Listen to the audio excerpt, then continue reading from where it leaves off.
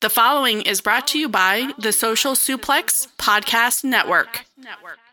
This is John Silver, lead recruiter of the Dark Order, and you are listening to All Things Elite.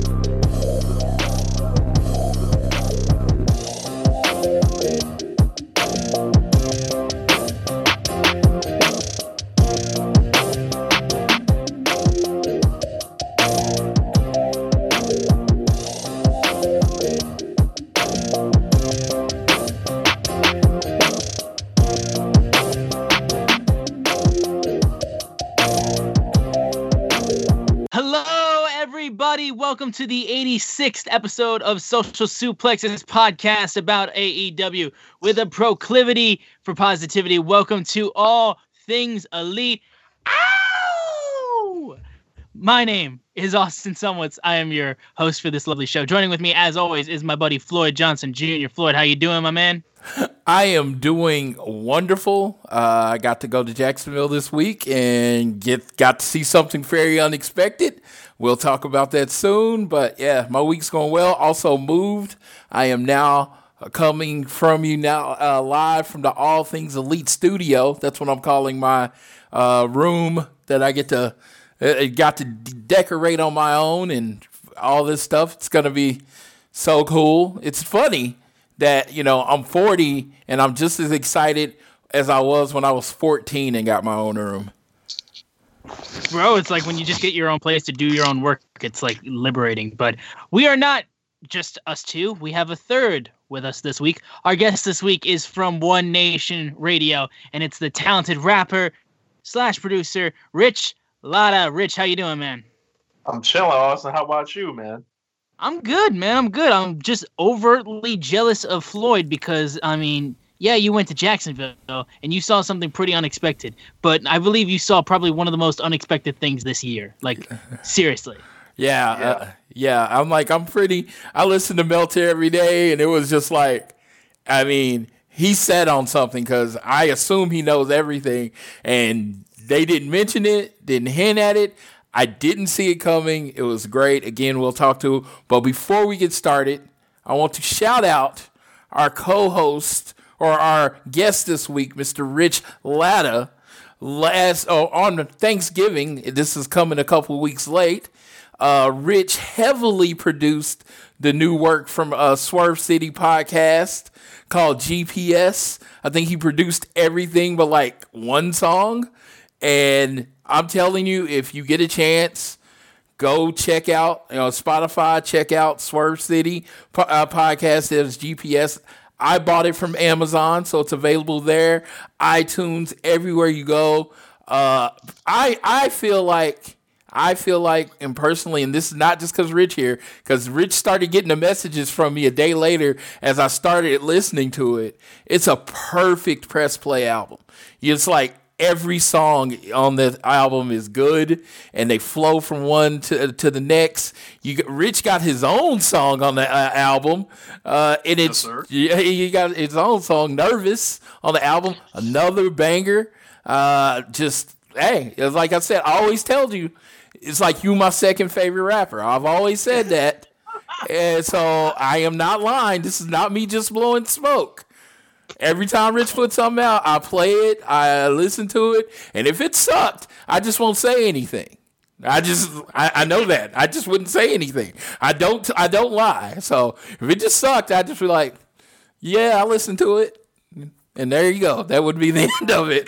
So, no, I actually do think it's good. I think everyone's listening. I keep sending links to people, and I know they're probably tired of it. But damn it, listen to the album before you ignore me. Thank you so much, Floyd. And I got to kind of say, in a way, you're kind of responsible for this. Last time or one of the times I was on the show, of course, we were on with Montezi, and Floyd was like, "Hey, why don't you come join me?" And then from there, like, a relationship popped off between me and Teasy, and then I met Swerve like shortly after, and it all comes back to Floyd and all things Elite. So, 86 show, I have come to kill it. I can't get in trouble for liking AEW on this show. It's on. Yes. Yeah. Talent introduced to talent, and y'all just attract to each other, and that just, I tell y'all forgot more about music than I will ever know, but I enjoy what y'all do. And as I consider myself at least a decent hip hop head, and I gotta say the album is really that good. So definitely, if y'all get the chance, put it on your Spotify, put it on your Apple Music, wherever you listen to music. Definitely check them out. It's really, really good stuff. Appreciate you.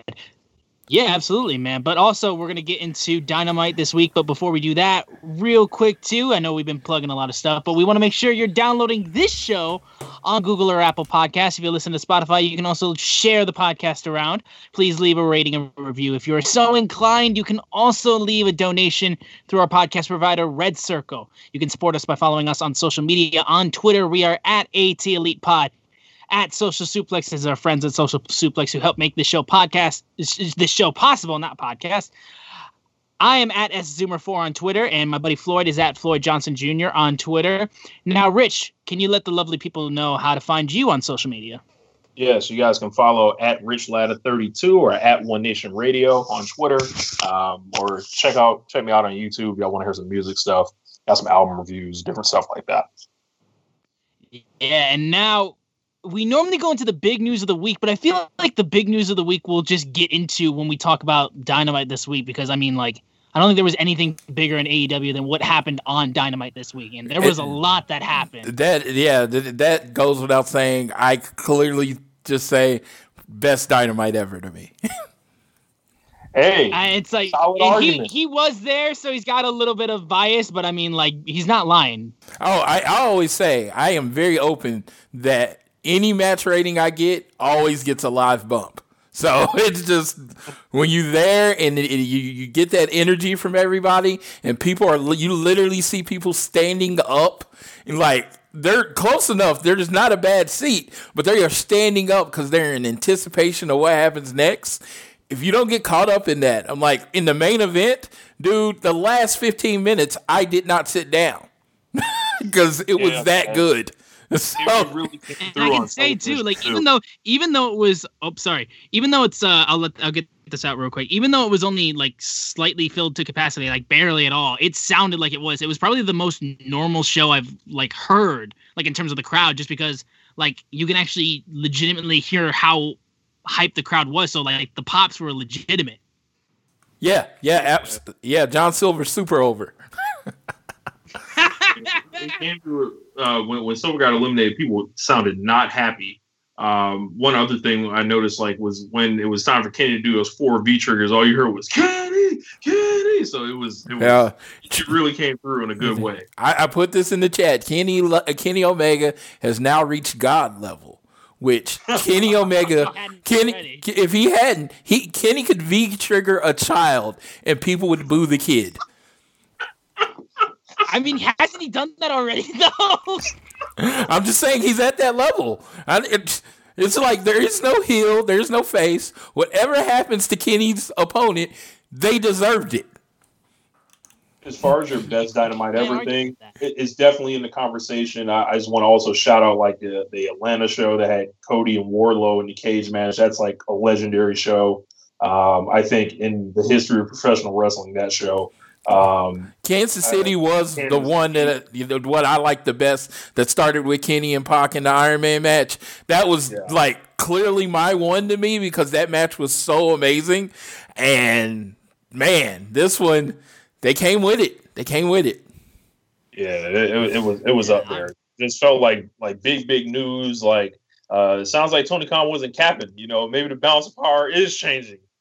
Yes. TK, I mean, just saying, TK said this might be the best Dynamite ever, and I honestly, I went because I had the week off, and up until this week, I wasn't moving or anything. So I was like, oh, okay, I might as well check the Dynamite out. I get to see Mox versus Omega 2. I was at one that didn't actually count. But I was like, so I should be at 2. And I didn't, I thought it was going to be a really good Dynamite. I had no idea that it was going to have like 2 moments that just had me jump out of my seat on the row and just go crazy. Was one of them Cody's entrance? I mean, let me tell you, it was 38 degrees and it was cold. So Cody's coming out, his music starts. So I have on my Nightmare Family jacket, and then I have a hoodie over it because I knew it was going to be cold. So I take off my hoodie for the entrance, and Cody's entrance is pretty big and pretty long. By the end of that entrance, I was freezing and put the hoodie right back on. Dude, I tried to go crazy. It was cold. Yeah. Now, let's just get into the actual show itself, as we opened up with the Dynamite Diamond Battle Royale, which included so much talent. Obviously, one of the most over people in that match was John Silvers. Matt Hardy got booed just for eliminating him. He's got booed multiple times during that match. And I heard the commentators multiple times mention how Matt Hardy eliminated Mark Quinn. I mean, like, bro, what the fuck? You just turn on the guys that you call the Hardy Boys that quickly? I was like, found that to be really funny. But this match itself overall just had so many things going on at once. You had the continuation of Shawn Spears and Scorpio Sky. You had Hangman Adam Page slowly getting closer and closer to the Dark Order. You had the Inner Circle with MJF, Wardlow, and Sammy Guevara, as they were just basically hiding for a majority of the matchup, and then just coming in at the end to just team up on Miro and Jungle Boy. But let's also say Miro looked like a fucking boss in this match. He just started wrecking house at one point, and the match finished up with what people thought was going to be Wardlow and MJF after MJF eliminates Jungle Boy and Sammy Guevara. But Orange Cassidy went under the ropes and was not eliminated, and then he proceeds to eliminate Wardlow. So next week will be Orange Cassidy versus MJF for the Dynamite Diamond Ring. And just hot start to this show. And there's just so many spots in this match that were just really great. But your guys' thoughts on this opening match? Go ahead, Rich. Yeah. As you mentioned, Austin, like, lots of interwoven stuff here. All the eliminations kind of had their own point. Miro did look like a monster. I believe this is like going to be his coming out party when we look at it about 3 or 4 months from now, when his push begins, because we know the records are going to reset in AEW, and it's pretty much like a fresh year that's going to happen. He came in rather late, and I know people were wondering about his direction, but they kind of fooled me here because I started the match a little late. So I ended up I didn't know Orange Cassidy was laying outside, but I was really excited for MJF and Wardlow. But I thought this was like a cool battle royal. I don't think it's the best one they've ever done, but it definitely did what it needed to do. Hangman and messing around with the Dark Order. Matt Hardy did eliminate Isaiah Cassidy, not Mark Quinn, but his heel turns furthering because we've seen him on BTE. We've seen him starting to cut these promos. This guy's headed to be a heel. We knew that, like, it seems like his babyface clock kind of ran out. But, MJF and Orange Cassidy, obviously those are two guys that AEW saw a lot in this past year. They've, both did programs. They did programs with Moxley. They did programs with Jericho. Got wins in those in Orange Cassidy's case. So looking forward to it next week with those two. Yeah, this Battle Royal reminded me of the Battle Royals that I used to see in the late 80s, early 90s, where the Battle Royal was just there to build everything else. So Matt Hardy furthered his heel turn by eliminating literally the two most popular people in the Battle Royal, which were Hangman and John Silver. You know, John Silver's a heel, but he was literally getting the loudest pops, and then he got rid of Hangman, and it was like the pop when Dark Order saved Hangman. Dark Order was face for a second there, and then Hangman got eliminated by Matt Hardy going out the other way. That was great. The Scorpio Sky, Shawn Spears, especially with Shawn Spears coming in with the loaded glove and knocking him out, causing him to get eliminated. It was like every elimination mattered. Every elimination built to another story, or it could lead to a fight going along. He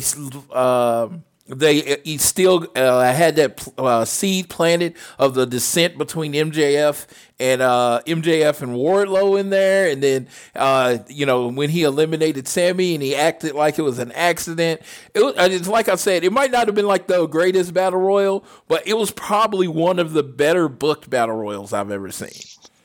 Yeah, Sammy and Jungle Boy were awesome on the apron too. Yes, they put on basically a match on the apron. That was like some of the best apron work. I kept waiting on one of them to accidentally fall and eliminate themselves, but those dudes are just too freaking talented. And shout out to Jungle Boy wearing that amount of gear, because his gear is kind of small, and how cold it was. Man, you're a soldier, dude. You're a soldier. Like, I'm in fully clothed with a hoodie and a jacket on, and I'm cold. I could imagine being out there in just tights and a boots. I was cold in my house. He's just from I was going to say, where is he from? Is he from the northern areas? Because I was going to say, listening to you whine about the cold, and then I look outside, it's been snowing here, and I'm just like, is it cold? Jungle Boy is from sunny California, so it was definitely cold to him. I would think so, yeah. So it was crazy. You know, like I really just like it was like with the humidity and everything, it's a different kind of cold when Florida gets cold. Oh yeah. Yeah, like I was outside today with t-shirts and the sweatpants on, and it was like 42 degrees in Oklahoma, and I was fine. I don't know why, but in Florida that cold hit a little different. Yeah. Everything hits a little different in Florida. Yeah. But after this match over, we had, for the first time ever, the Demo God Chris Jericho and Frankie Kazarian of SCU going one-on-one. And, like, Frankie's just really solid, I think. He consistently showcases how good he is. I mean, every single member of SCU, I feel like when they get their individual chance to shine, they always do very well. Chris Jericho looked really well. There was a ton of stuff that happened outside of this match, mainly surrounding more of the inner circle. And the best part was just seeing MJF walking down, and he's got a white towel in his hands, and he's looking like he's going to just completely screw over Chris Jericho. Then Sammy gets into a pulling fight with him and takes the towel away from MJF. And then Jericho thinks it was Sammy that was going to throw in the towel. Like, God damn it if these guys aren't just so entertaining. But then just more craziness is going on outside, but eventually Chris Jericho hits the Judas effect after he escapes a submission attempt from Frankie Kazarian. And then just more fighting continues between Sammy, MJF, Hager, Wardlow. Then Jericho gets fed up with everything and then just says, okay, next week in 7 days, you have an ultimatum. You got to figure out how to work together or Inner Circle is breaking up. I like, oh my God, it was like One Direction breaking up all over again. Like, why are you doing this? Don't do this to us, boys. Don't do this to us. But God damn if these guys don't still manage to make this group unbelievably entertaining, even after over a year of being together. And just really solid match, but just everything that built up after and at the end of the match was awesome. And just, it gets me more excited for next week because I'm just curious as to see what they're going to do with this ultimatum. But we'll go to Floyd for this one first off. Floyd, your thoughts on this match specifically? Okay. Frankie Kazarian put out a tweet. He says, when one is put in the game in clutch situations and they come through and drive in the winning run or hit a 3 at the buzzer or score the go-ahead TD every single time, logic dictates they should be a fixture in the starting lineup. Now, I don't know if that was... You know, if that's like really how, if he's like angry or if that's building towards something.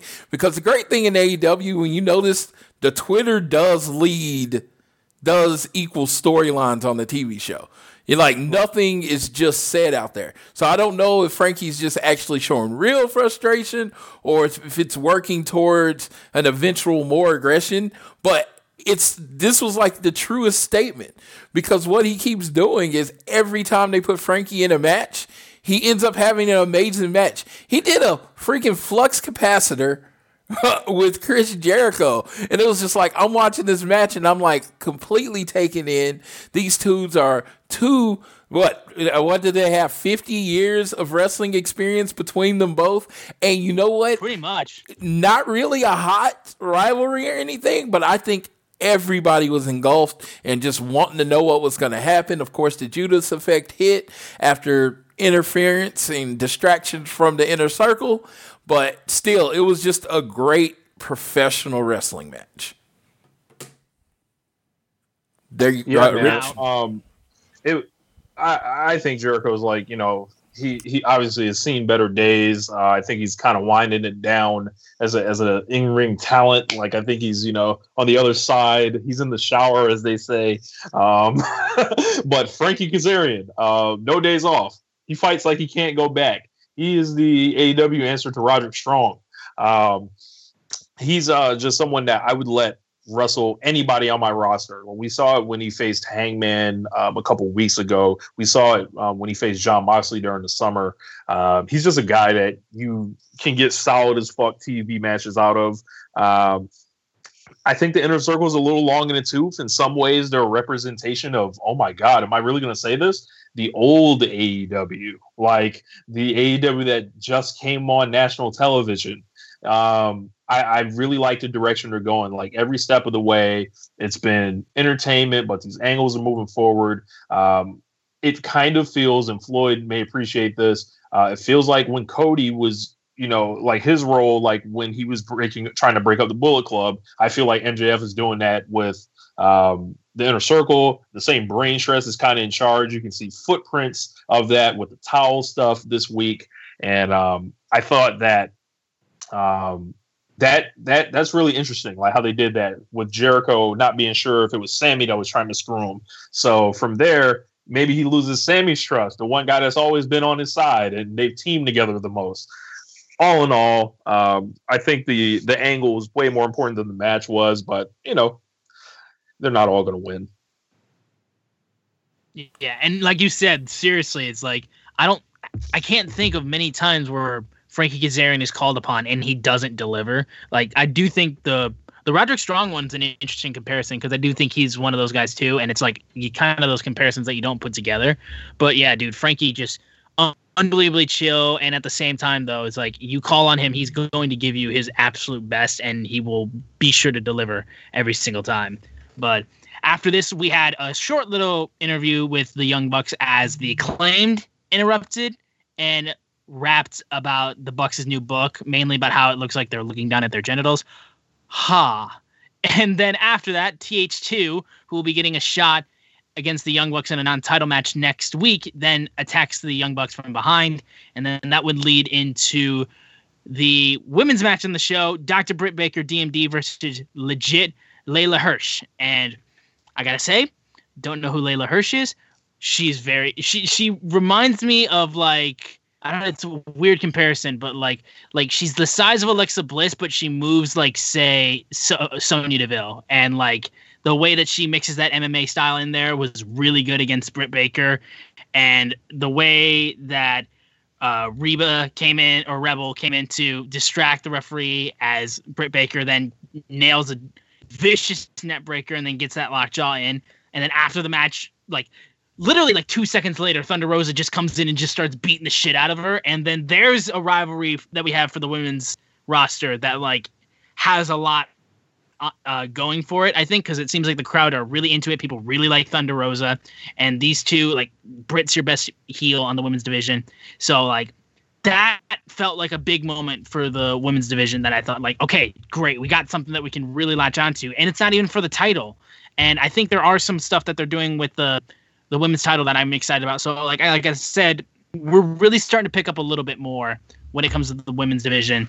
And yeah, I'm just Britt Baker and Thunder Rosa, like, just this feud is something that I'm like, yes, this is a win in my eyes. But Rich, you got any thoughts about the women's match on the show?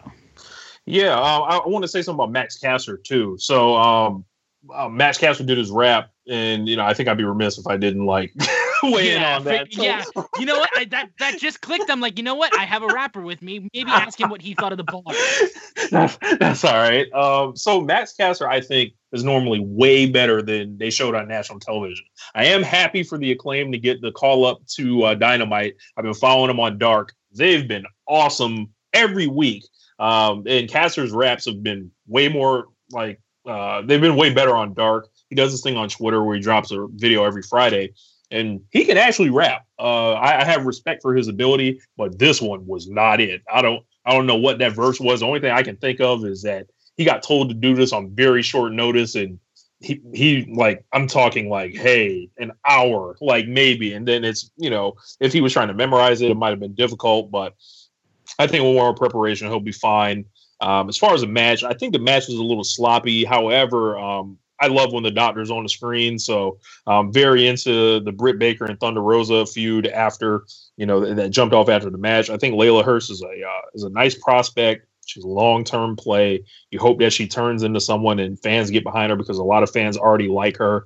She looks unique, and she's different. I think there's room for someone like her on the show.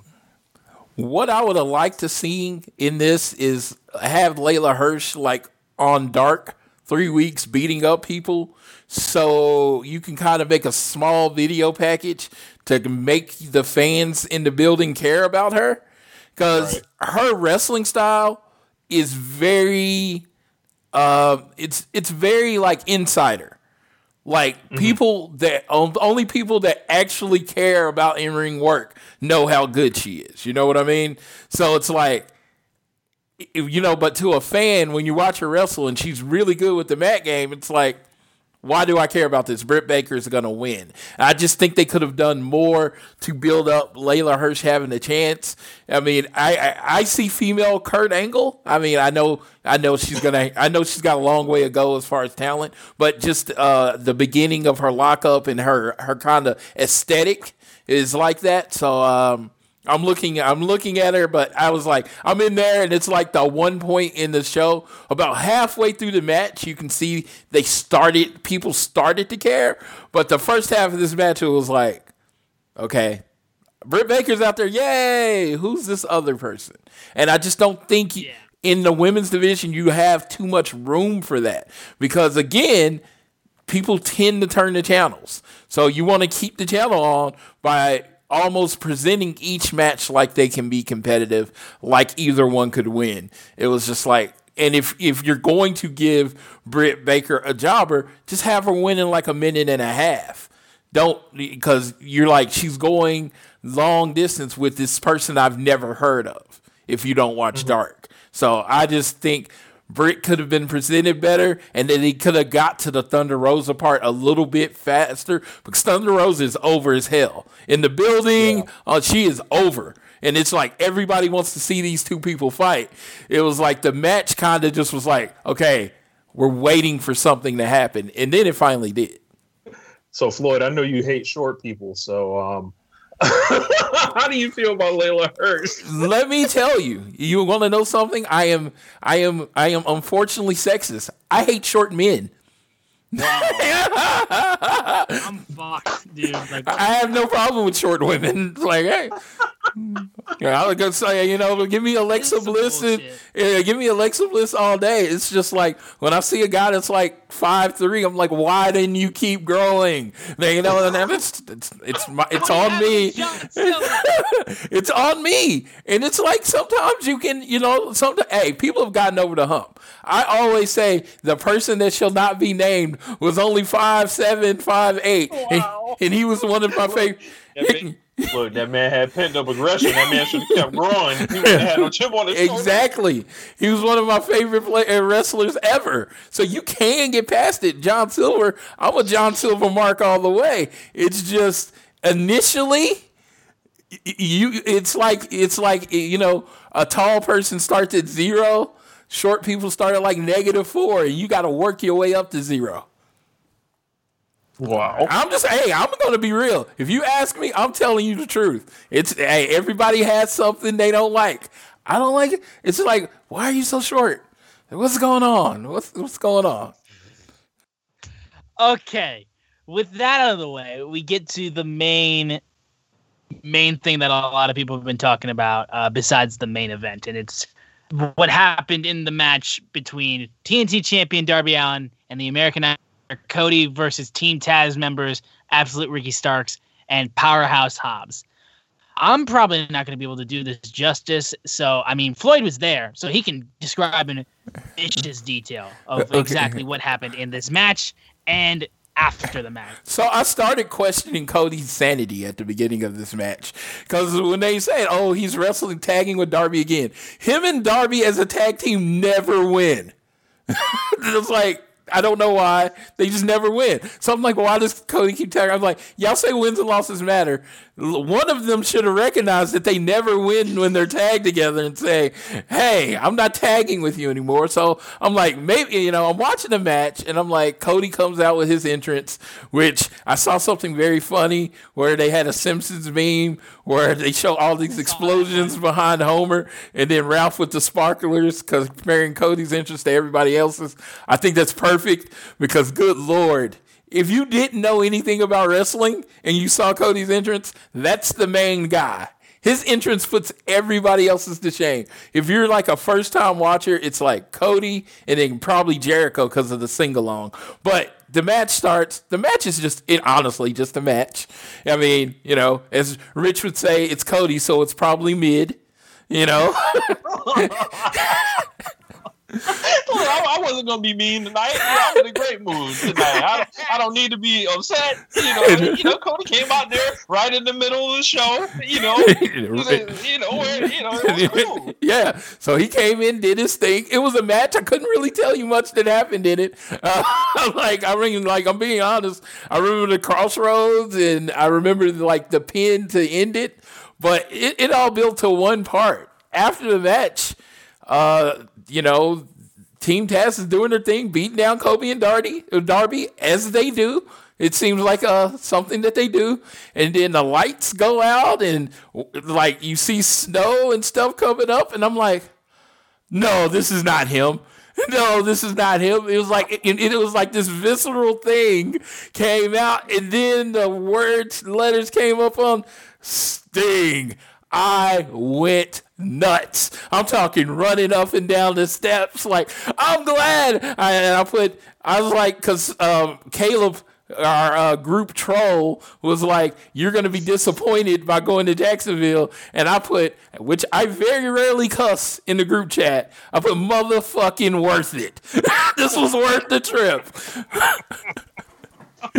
Because we saw Sting, and he comes back in the back, and man, Taz's reaction was perfect. He's like, he grabbed the 3 and said, "Let's get the hell out of here."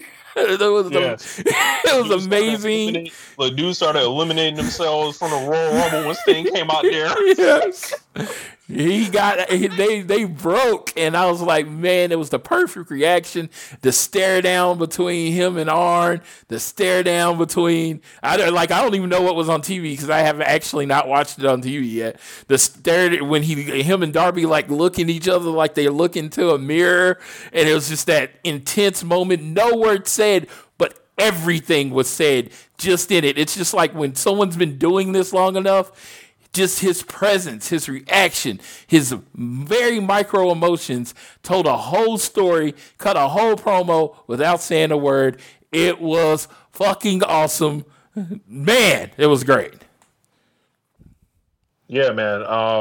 As somebody that was a huge fan of WCW when I was younger, I was wearing a WCW Nitro hat. I have one on right now. I was wearing a WCW Nitro hat when Sting came on the screen. And when Tony Schiavone said, there's a lot of people around the world that remember March 26, 2001, I fired up. I got excited. I was moved by it. There were some people on Twitter said they were crying. It was like Sting is home. it was just a great moment. It was just stuff you can't script. Like when you think about it in the vacuum, yeah, this dude just walked out to the ring. He looked at Arn Anderson. He looked at Cody, and he looked at Darby. But just that in itself was just this great story. Like, you get his awesome new music, walks out eye to eye with Arn Anderson, a man he has all this history with, that done been to hell and back, fought wars against. He looks at Cody, who they describe as Cody's favorite wrestler growing up. Sting knows this. Worked with his dad, like his dad ensured he be tagged with his dad. Then he's looking at the face of TNT, the old TNT, looking at the new TNT, the face paint. The Darby's been sitting in the rafters for weeks. Like, you just see it, and you hear Shivani saying it. It just felt so awesome. Like, it was one of the biggest, best moments in Dynamite history, honestly.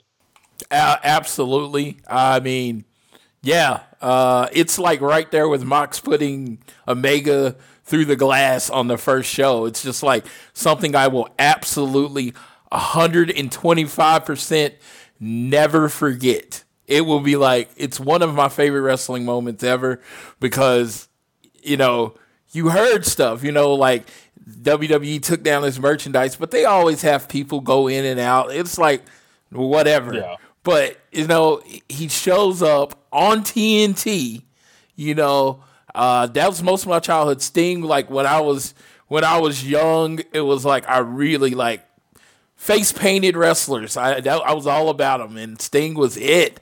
And dude, I can remember putting Scorpion Deathlocks on teddy bears, and then like, I've met him before, and it's just like this moment. He shows up, and it's like, I was just telling Rich a story, and I can tell you this and add to it. I was at Buffalo Wild Wings tonight, and you're like, why the hell is he talking about Buffalo Wild Wings?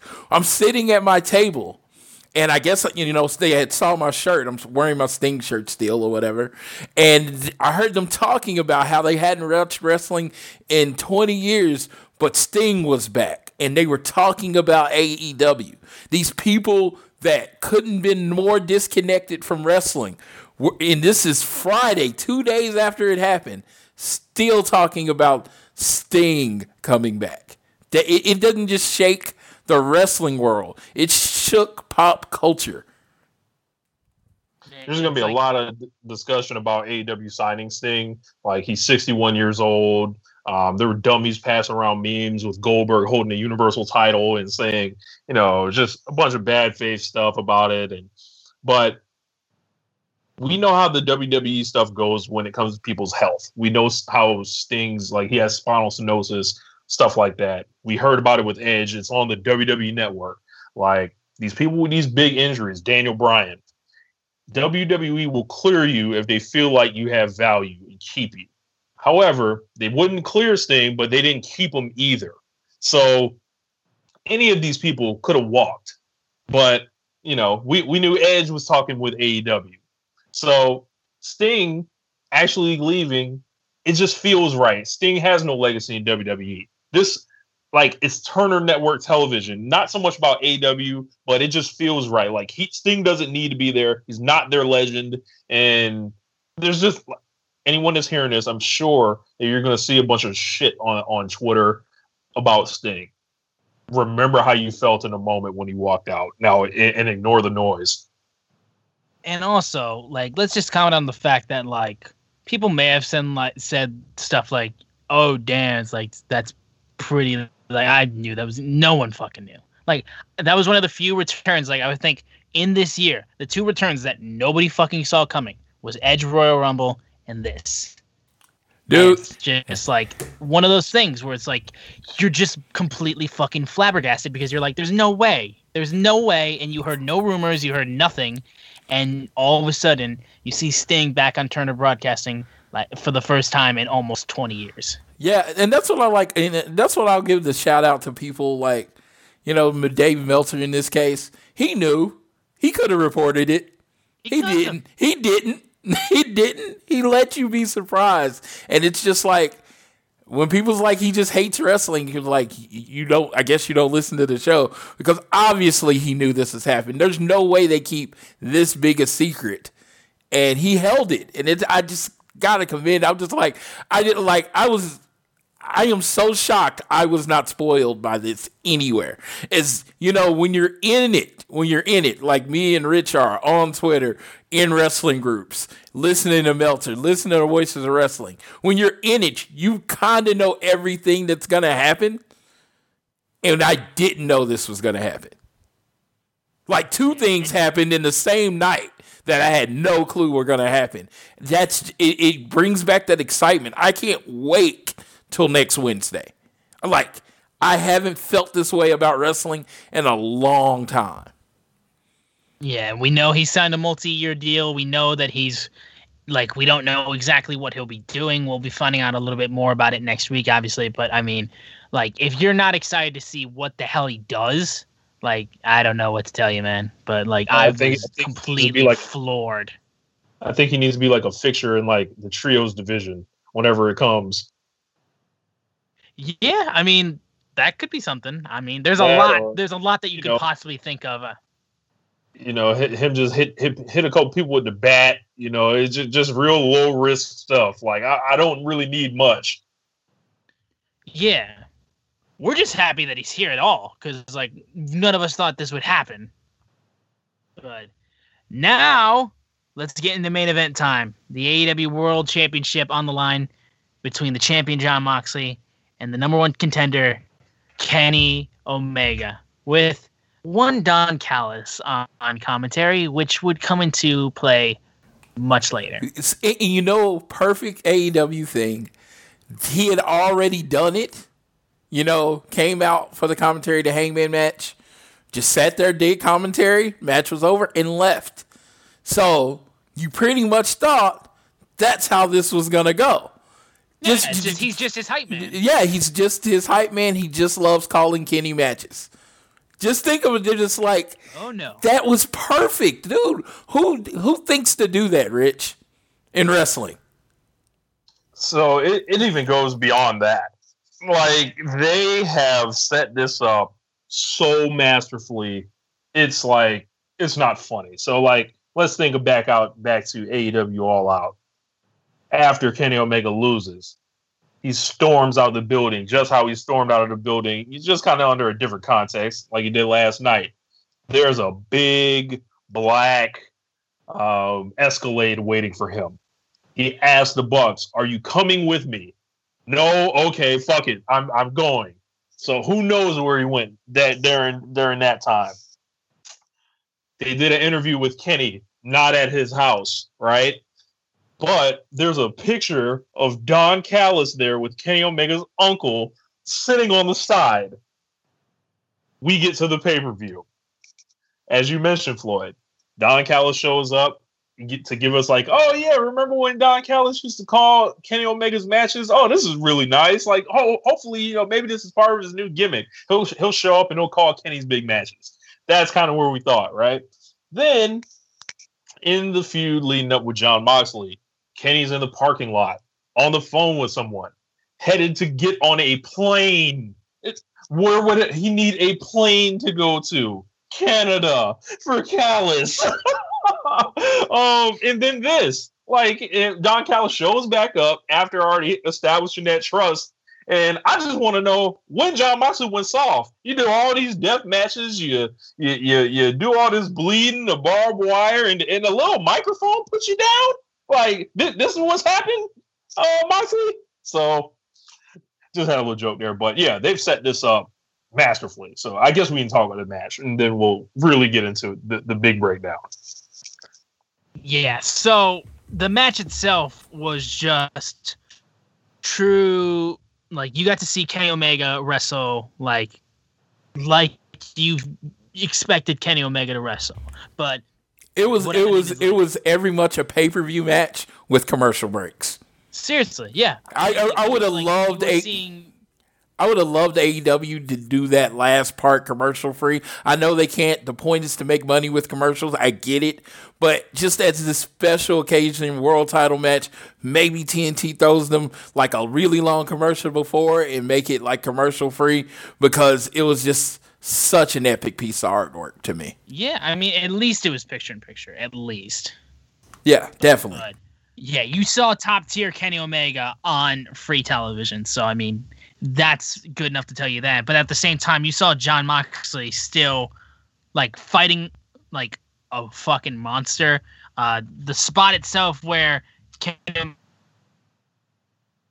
the leg of Jon Moxley was great and how he just viciously went after it. Moxley continued to also just throw Kenny around outside and beat him up on the outside. And V-trigger after V-trigger after V-trigger was thrown. There was a second paradigm shift at one point.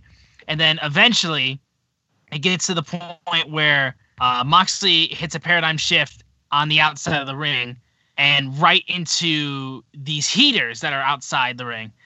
And after that, ref starts calling for Doc, and apparently he just took the bump really bad and like just had like they were talking about like, oh, he might be burned. I was like, okay, well.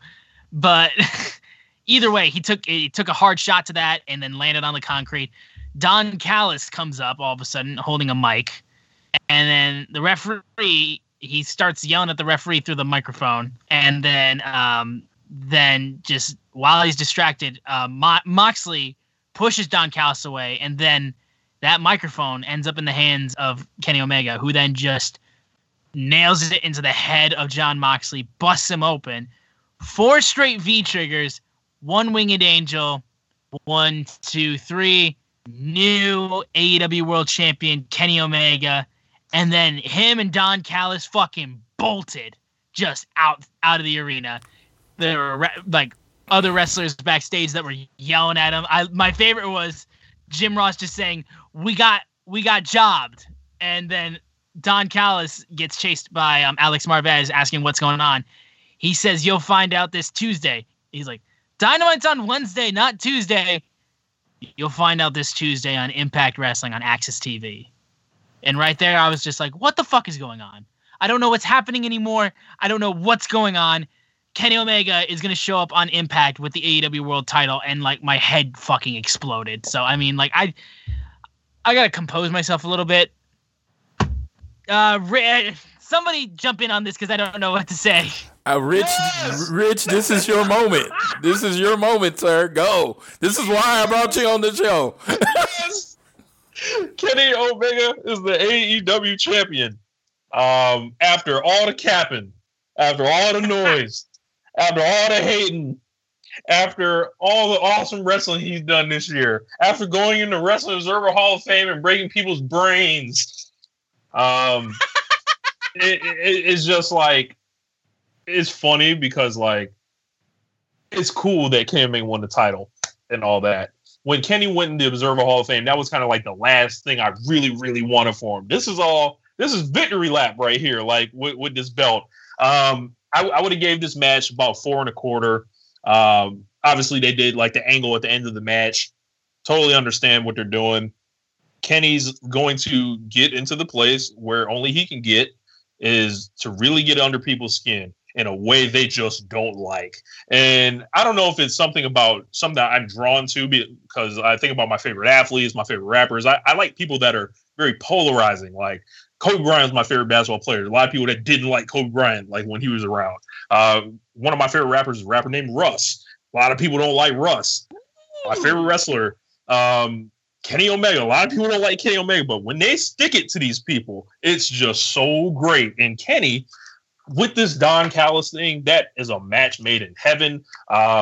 We all know how much Don Callis added and enhanced his presentation when he was in New Japan, especially now with seeing hopping from company to company. It's just like, how can we even keep track of what's happening? Be like, yo, there was a fuck finish. There was a title change. There's possibly a promotion partnership. Kenny's going to be on a new show next week. Impact just announced it a couple minutes ago on Twitter and officially advertised it with a Kenny Omega graphic. So I'm just really happy that, Kenny's finally the champion. It's about time. And he's going to show the non-believers once again, like he always does. And he really doesn't even have to. Like, I was very happy, and shout out to Floyd. Immediately say, "Hey man, I'm sending you the champion shirt." Yeah, I didn't know if it was just going to be an in the building one. Like, remember the Mox? That's what I thought. Yeah, you remember the Mox belt shirt, It was just that night. They didn't put it up on, when they had the AW title with Mox spray painted on it. They didn't put it up on. I was like, oh, I have to get this shirt. So I messaged Rich. I was like, hey, I'm getting this shirt. So I ran down there, stood in line, and got it. But yeah, let me tell you, the storytelling in this match, from Kenny going for the leg to it getting to a point where Kenny had physically met his match. The best wrestler in the world was losing a wrestling match to Jon Moxley, the guy from the other company. He was getting beat up. He was getting out physical, out strong style. He was getting out fought. And Kenny Omega just didn't know what to do. So the best bout machine, the guy that beat Okada in over an hour, he had to cheat to get the advantage. He did not cheat to win. I want to make that very clear. Because he hit him with the microphone. He did not get the pin from the microphone shot. Yeah. He still hit him with 4 amazing V-triggers. And guess what? Triggers I've ever seen. And you would have never thought that from the reaction of the crowd, the microphone thing didn't happen. Kenny Omega was just better. Kenny. So, and I told people this on One Nation Radio. When Kenny turns, people just gonna love him. Yes. So the love fest for Kenny started with him as a heel. He was already doing heel shit. So it's like Kenny Omega does this. I'm literally no person. I'm having to watch from the aisle because there's no person sitting down for this last 5-10 minutes of this match, not having a clue who was going to win. Of course, after the microphone around the third V-trigger, you knew Mox was going out, but it was just like this moment, you were there for it, I was there for it. The day, the 5-star match king, the best mount machine, took his place where everyone knew he was going to be eventually on top, on the throne of AEW. Oh my God, it was amazing. It was so amazing. I wish Rich would have been there because it was just probably been losing my mind. Yeah, because everybody lost their mind. Everyone knows I'm not a huge Kenny Omega fan. I was literally going for the match. I went for the match. I was like, man, I didn't go in really rooting for anybody. I just wanted to see a match. But they told a perfect story. It was just like, how do you give the title to quote unquote an EVP in a way that will spark interest? And they did it. The wrestling god, Kenny Omega, JBL had to give his wrestling god status to Kenny Omega on this night because he did what no other wrestler could do. He fucking kicked the door open. That door that everyone's talking about. I know they were talking about the New Japan. Dude, he kicked the door open to the whole universe. Everybody's just wondering what's going to happen next. Next Wednesday could suck.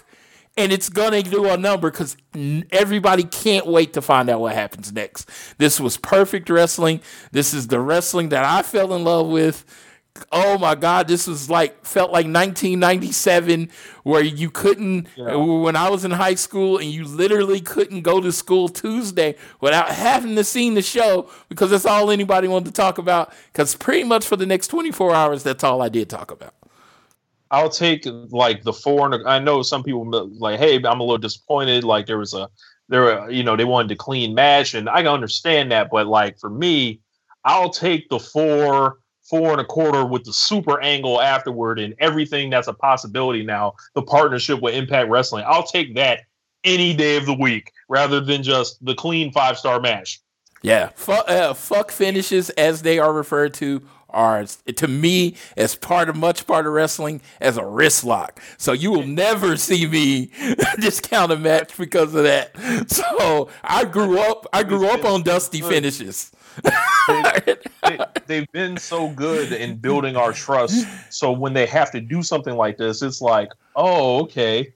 But I don't expect this to become something that just runs through the promotion, like where there's just bullshit and just stuff that doesn't matter. But I guess we should talk about him and Don Callis and Impact Wrestling and what's it do for AEW. I know a lot of people have those questions, but what's it do for Impact? And I see nothing but positives here. Like it's the news cycle, I think, that you get, and everyone's asking what the hell's going on. Everyone is going to try to figure out if there's a full partnership here. Maybe you get some cool matches on another level. Maybe this spreads to the tag team division. Maybe this spreads around. And then you got Kenny Omega and Don Callis, whatever their angle is. So that's 3 levels of excitement for this thing here. Yeah, all I got to say is Rich Swann better watch his back, because wherever Kenny Omega goes, he usually takes the title. So, I'm just saying, it's just this is going to do everything for Impact, man. Everything. Yeah, and the other thing I'll say too is that I really hope that at least this partnership isn't like a one-way street, kind of like what the partnership with New Japan and AEW was. I want to see 2 companies that are okay with sharing talent and having their guys appear on the other show and having our guys appear on their show and all that kind of stuff, because I see no reason as to why it doesn't improve. Yeah, it definitely will. You kind of cut out there. Both shows for it. Yeah. So what did all I said, it was just both shows should share talent. Absolutely, and it's just Jordan Grace started a dream match scenario, and everybody was throwing out their matches. Of course, FTR versus the North is on my list. FTR versus Motor City Machine Guns, definitely on the list. The influx of women's talent, because I've clearly said Impact probably has the best women's division in wrestling. If they wanted to do share talent that way, it's going to be. How will they hate now, Floyd? If the Impact women start coming out, how will they find a way to hate? What will it be? Oh man, why aren't they putting over AEW women? Jordan Grace and Abaddon only got 8 minutes and 11 seconds on TV, and Chris Jericho's promo got 8 minutes and 14 seconds. They must hate women. I've heard it all. I've heard it all, but. Jesus. So no, I mean this is not me saying this. Rich, no, I know. Yeah, we have read this. People have counted down the seconds out there with the motherfucking stopwatch, saying why. So I'm just I even saw this. I can say this. Ivelisse and what's her name? I just drew a blank for some reason. But yeah, they are a tag team. And what does Impact have that AEW doesn't have?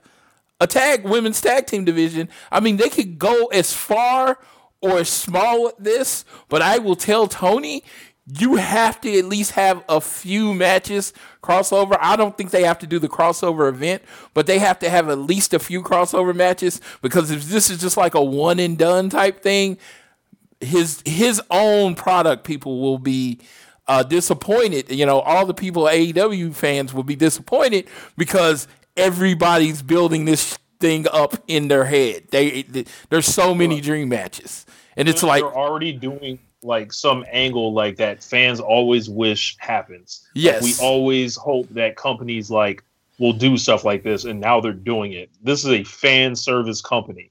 Yes, and I couldn't be happier to be a fan of it. It's to me, who from Impact attacked Jon Moxley? It has to be somebody from Impact. Was it the Good Brothers that attacked Jon Moxley? Was it, Fulton or Moose or, somebody that they're trying to build up to have a fight with Jon Moxley? That's going to be awesome, whoever it does. It seems like that has to be a match, whoever attacked Jon Moxley. He can't just go away. It's just, there's so much there. Some people had histories with Impact that you can build on. It's just so much they can do. It's just I'm watching Impact on Tuesday. I can't tell you the last time Impact was appointment viewing for me. Right. I'm watching it live because I don't want to see spoilers. I want What happened? So I'm going to see some people I haven't seen wrestle in months just because Kenny Omega's probably going to be on there for about 5 minutes. Yeah, so I'm going to watch a 2-hour show to see. In the world. Yeah, also. Yeah, I'm going to watch 2 hours of wrestling to see 5 minutes of Kenny Omega. Just know that. Yeah. I'm gonna give him the fair spin. I'm gonna load up the Twitch. I'm gonna sit here in my gaming chair and watch. I'm gonna give him a shot. Because they clearly are doing this for a reason. I want to see the entire presentation. I'm sure they're gonna wait until 9:55. I don't know. I was talking about this with Josh. I was like, I think they should basically have Callis in the beginning do like a little speech and say, "Hey, Kenny will be here later." Well, the champ shows up when he wants to show up, and give us a little something at the beginning too, hopefully. Absolutely tease the shit out of this. This is old school. Don't tell anybody any idea when he's coming.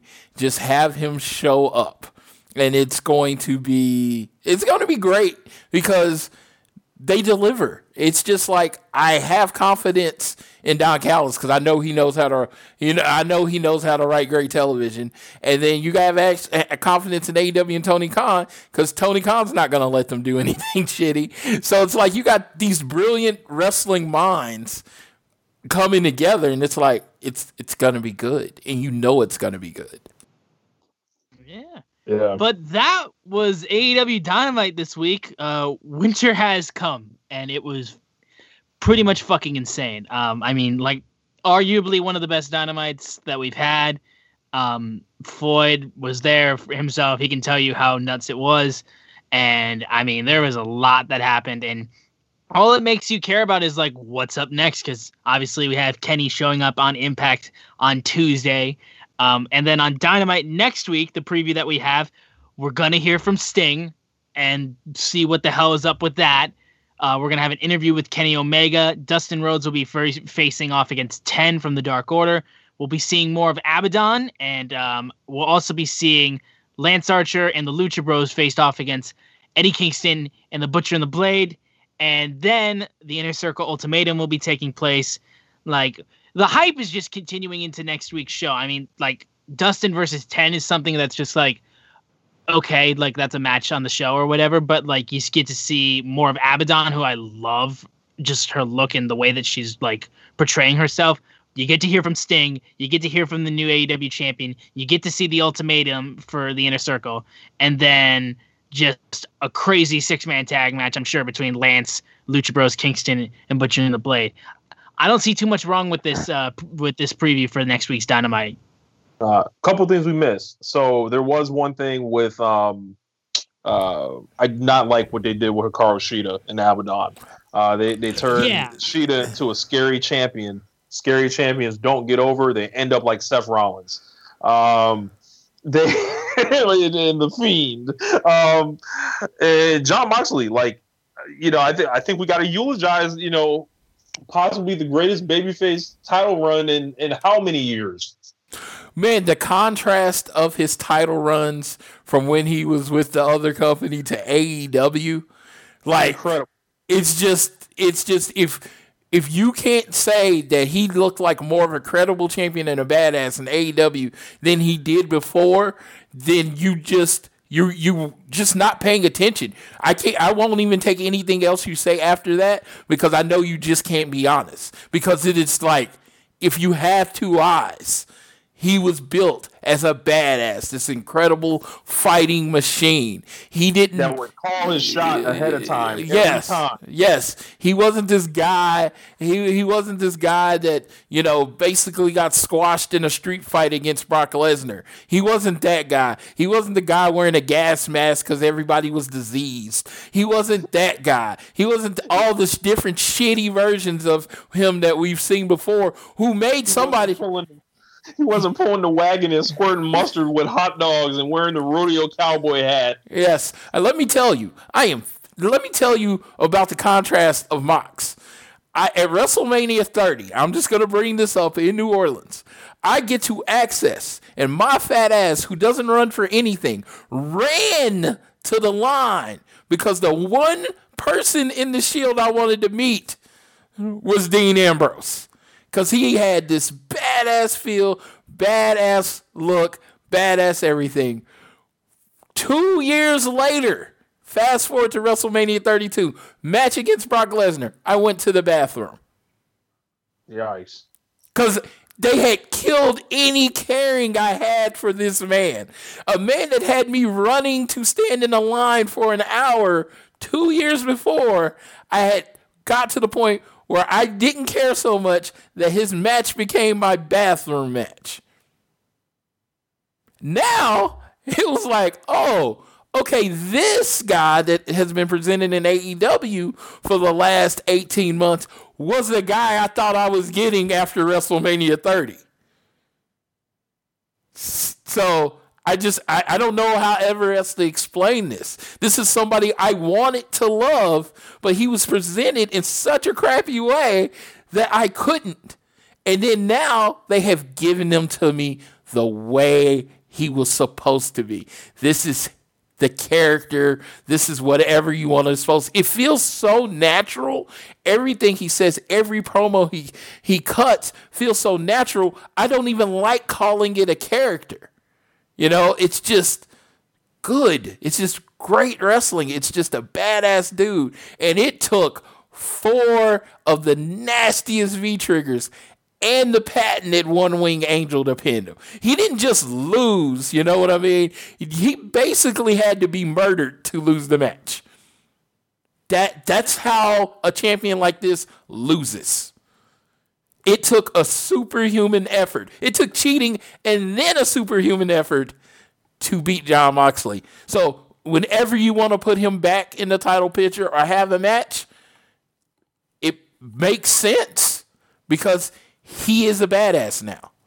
Well, and the door is wide open for them to do a third match. They're gonna do a third match, and you can look at it like the unsanctioned match doesn't count. Kenny had to cheat to win this one, so who's really gonna get that big signature win? And that's maybe what that third match is gonna decide. Absolutely. All right. Well, unless y'all got anything else you want to add on for this week, I think that's going to do it for this episode of All Things Elite. Anything else that you guys really want to go on to, or should I start plugging everything? Well, there is the slight preview from next week. I'm looking forward to what Sting has to say. Is he going to, what his role is going to be forward? Is he going to be like a full-time wrestler? Is he going to coach Darby Allin? How that's going to go down? I'm really looking forward to that. And the weird match. Maybe Rich can tell me, where does Dustin Rhodes and 10 match come from? No idea. Seems like something they just kind of announced. I'm thinking they want to get 10 in there with Dustin. They're probably talking backstage like, yeah, I'll work with your kid. And, you know, they see 10 as a prospect, you know, just like they see Alan Angels and Jungle Boy and Lee Johnson. Like, he's another one of those guys. So Dustin usually does well when it comes to ratings. You know, he did well in the Brody Lee title challenge. The bunkhouse match was a success as well. So throw him out there, you know, short match. 10's kind of a big guy, so, you know, put him in there with Dustin and see whatever, because Dustin's like another Frank Kazarian. Like, you can just put him out and he can work, typically. Yeah, definitely. The Inner City Ultimatum, really looking forward to that. The big thing I did want to put it in our news and notes, I forgot to put it, and we can wrap it up after this. Tony Khan going in on the WWE's treatment of Miro, you know, formerly known as Rusev.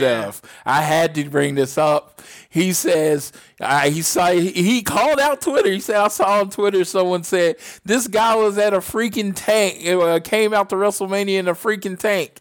And he's like, that was 2015. That was 5 years ago. And basically they did shit with him after that. He was then getting kicked in the groin and they completely destroyed his character. And what I'm doing now is rebuilding his character. He is going to be a major star in AEW. Oh my God. It's like Tony Khan, when you know, it's one of those things. If you catch him at the wrong moment, he starts spitting fire, and it's just like, Like, if you ask me my wrestling MVP of 2020, I'm saying it's Tony Khan. Well, he's definitely best booker. Yeah, that's what I'm like. It's just like the product that they're presenting, it's just hitting all the right notes. I know it probably won't last forever, but right now, in this window of time of wrestling, it's just everything they're doing is hitting the right note. Even when they mess up, they tend to flip it back next. And then he talks like honestly, to me, he talks like what Rich would talk like if he ran a company. He tells you exactly how it is. Yeah. It's like one thing about Tony Khan is like I know he's always watching. He's plugged in, just like the rest of us. Like he was a fan that happened to be a billionaire that happened to get the respect of all these wrestlers and run a great company. And he's like, he'll jump in. Like, this man was tweeting out the ratings like yesterday, Floyd, like of NXT. Like, that's like, I saw some people crying about that. I was like, man, Bischoff would have really had y'all in tears in the 90s. He definitely would have tweeted out the ratings.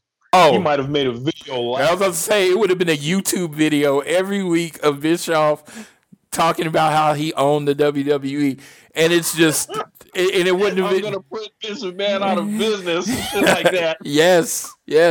He would have dude, that would have been a pro wrestling t-shirt. Bischoff 316 is I'm going to put you out of business or something like that. It would have been there. It would have been there, and it's just, and they wouldn't have. And it's just like, and that's what Tony Khan has, is this renegade, I don't give a fuck attitude. Like, I'll say whatever, because what? Everybody else has to be scared of Vince because Vince is a billionaire. Their family has more money than the McMahons. It's like, no, he's not scared. He can say what he wants. He's like, we own a football team. Dude, this is our side project. Right. It's like the third, but we have Fulham too. So it's like, I don't know, man. Like this, like I think with Tony, he is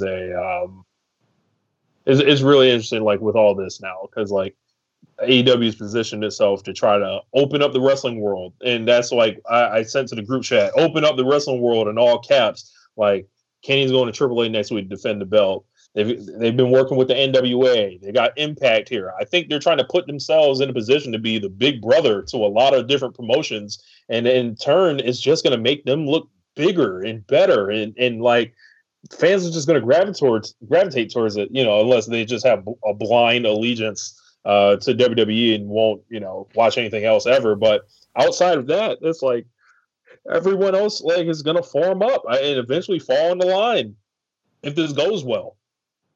Yeah, and that's what they're gonna have to do. I mean, it's something. It's like when you're in a war, it's usually the side that will do the thing that the other side won't do that ends up winning. In this case, AEW working with other companies and saying, we're not going to bury you on our TV. We're going to try to work it for you just as well as it works for us, is the one thing the other company won't do. And it's the one way that WWE can't compete. And it was funny. We had Triple H on the conference call saying, yo, WWE would love to work with other companies, but knowing that's not his decision to make. So yeah. It's interesting. I've had conversations with people in the business about this. Same thing that you mentioned, Floyd, like how AEW would promote, like they put a poster out that has like, FTR on it. They will put the belt on them. And it's like, bro, they're sending people the bat signal in WWE. Like, yo, if you come here, we're going to promote you. We're not going to treat you like shit and bury you. Like, it's a bat signal. It's not like we have to promote the WWE guys, because they have their own guys. Like, as we're all about to see, they've had them the whole time. It's just been brilliant strategy rolling out from Jericho to Moxley and now Kenny. And I don't know if you're thinking what I'm thinking, Floyd, but if this renegade Kenny Omega has hijacked this title, there's going to be somebody that has to win it back from him. Absolutely. It's somebody that's going to have to step up and defend AEW and get their title back. And it's just, oh my God, who could it be? There's so many people that they've built up well that it could be, that it's just amazing. It's like, yes, it could be Hangman. Very much so. It could be Hangman. But an argument can be made for Pac. An argument can be made for Darby Allin. An argument can be made for so many different wrestlers. Jericho could raise up and as a face, quote unquote face, and take the title back for AEW. There's so many people that you could build this up for. They could break the stipulation. You know, Cody, yes. Like, I'm gonna, I've never been able to challenge for this title, but they'd be like, Kenny be like, so what? Fight me for it, and whatever. Yeah, I would not enjoy that, however, but oh my god, oh hey, I don't. If they're I don't care if I have to fly into Tampa. We're both going to be at that show, sir. I will come to your house and drive you to that show. Yeah. I would return the favor with buying you a Cody Rhodes champion shirt should that happen. Yes. But yeah, I think that would be something worth exploring, breaking the situation for, or the stipulation for. And that's like, you let Kenny hold the belt however long, but I don't know, man. I'm really excited. I'm just like every week, no matter what, you put Kenny Omega and just fill in the blank, it's the most anticipated match on the show. This guy literally has worked with a broom and put on an amazing match. A blow-up doll, a child. So there's no one in this company that he can't work with and put on an amazing match. So the world champion right now is the best wrestler in the company. You know what I mean? It's just, it's very old school. This is Nick Bockwinkel. You know what I mean? It's like 70s. It's going to be a ride. This is Ric Flair. Hope the haters can live with it. Yes. And you know what? And Don Callis, wrestling genius, cutting promos and doing what he does, it's going to be amazing. Kind of like the new Jeff Jarrett in a way. Like, this man has finessed himself into just these amazing positions. But unlike Jeff Jarrett, he makes everything better. Oh, all right. Well, I'm not hating on Jeff Jarrett, but just look at the track record. That's all I'm saying. On that note, I think that'll do it for this episode of All Things Elite. We got to thank our lovely guest from One Nation Radio, the talented rapper, the talented producer, Rich Latta. My man, thank you so much for joining us. It has been a pleasure having you here. Appreciate you. Thanks for hosting. Absolutely, man. And again, if you want to follow him on social media, be sure to check him out. What's your Twitter once again? Be at RichLatta32. Yes, and also be sure to stream. Oh my God, you got to make sure you stream GPS. You got to make sure you do that. You search up Swerve City on Spotify or whatever. It will be in it will be on the link that we send out. You're gonna straight link to Spotify and GPS. Yes, be sure to stream it. It's quality stuff, man. You're going to really enjoy it, especially if you're a fan of hip-hop. Now, again, make sure you download this show on Spotify. Not on Spotify. You can share on Spotify, but you can download on Google or Apple Podcasts if you enjoy the show. Leave a rating and a review. Let us know what you think and if we could do anything better. And if you're inclined to, you can also leave a donation through our podcast provider, Red Circle. On Twitter, we are at AT Elite Pod. At Social Suplex is our friends at Social Suplex who help make this possible. I am at SZoomer4 on Twitter. Floyd is at Floyd Johnson Jr. on Twitter. And with that out of the way, Floyd can go ahead and take us home for this episode of All Things Elite. Thank you guys so much for listening. Floyd, go ahead. I am not going to be long-winded this week since the show was a little long. I'm just going to say happy holidays to all that celebrate and happy December to all that don't. And whether you are shopping online or out in the world, wear a mask and always do your best to be elite.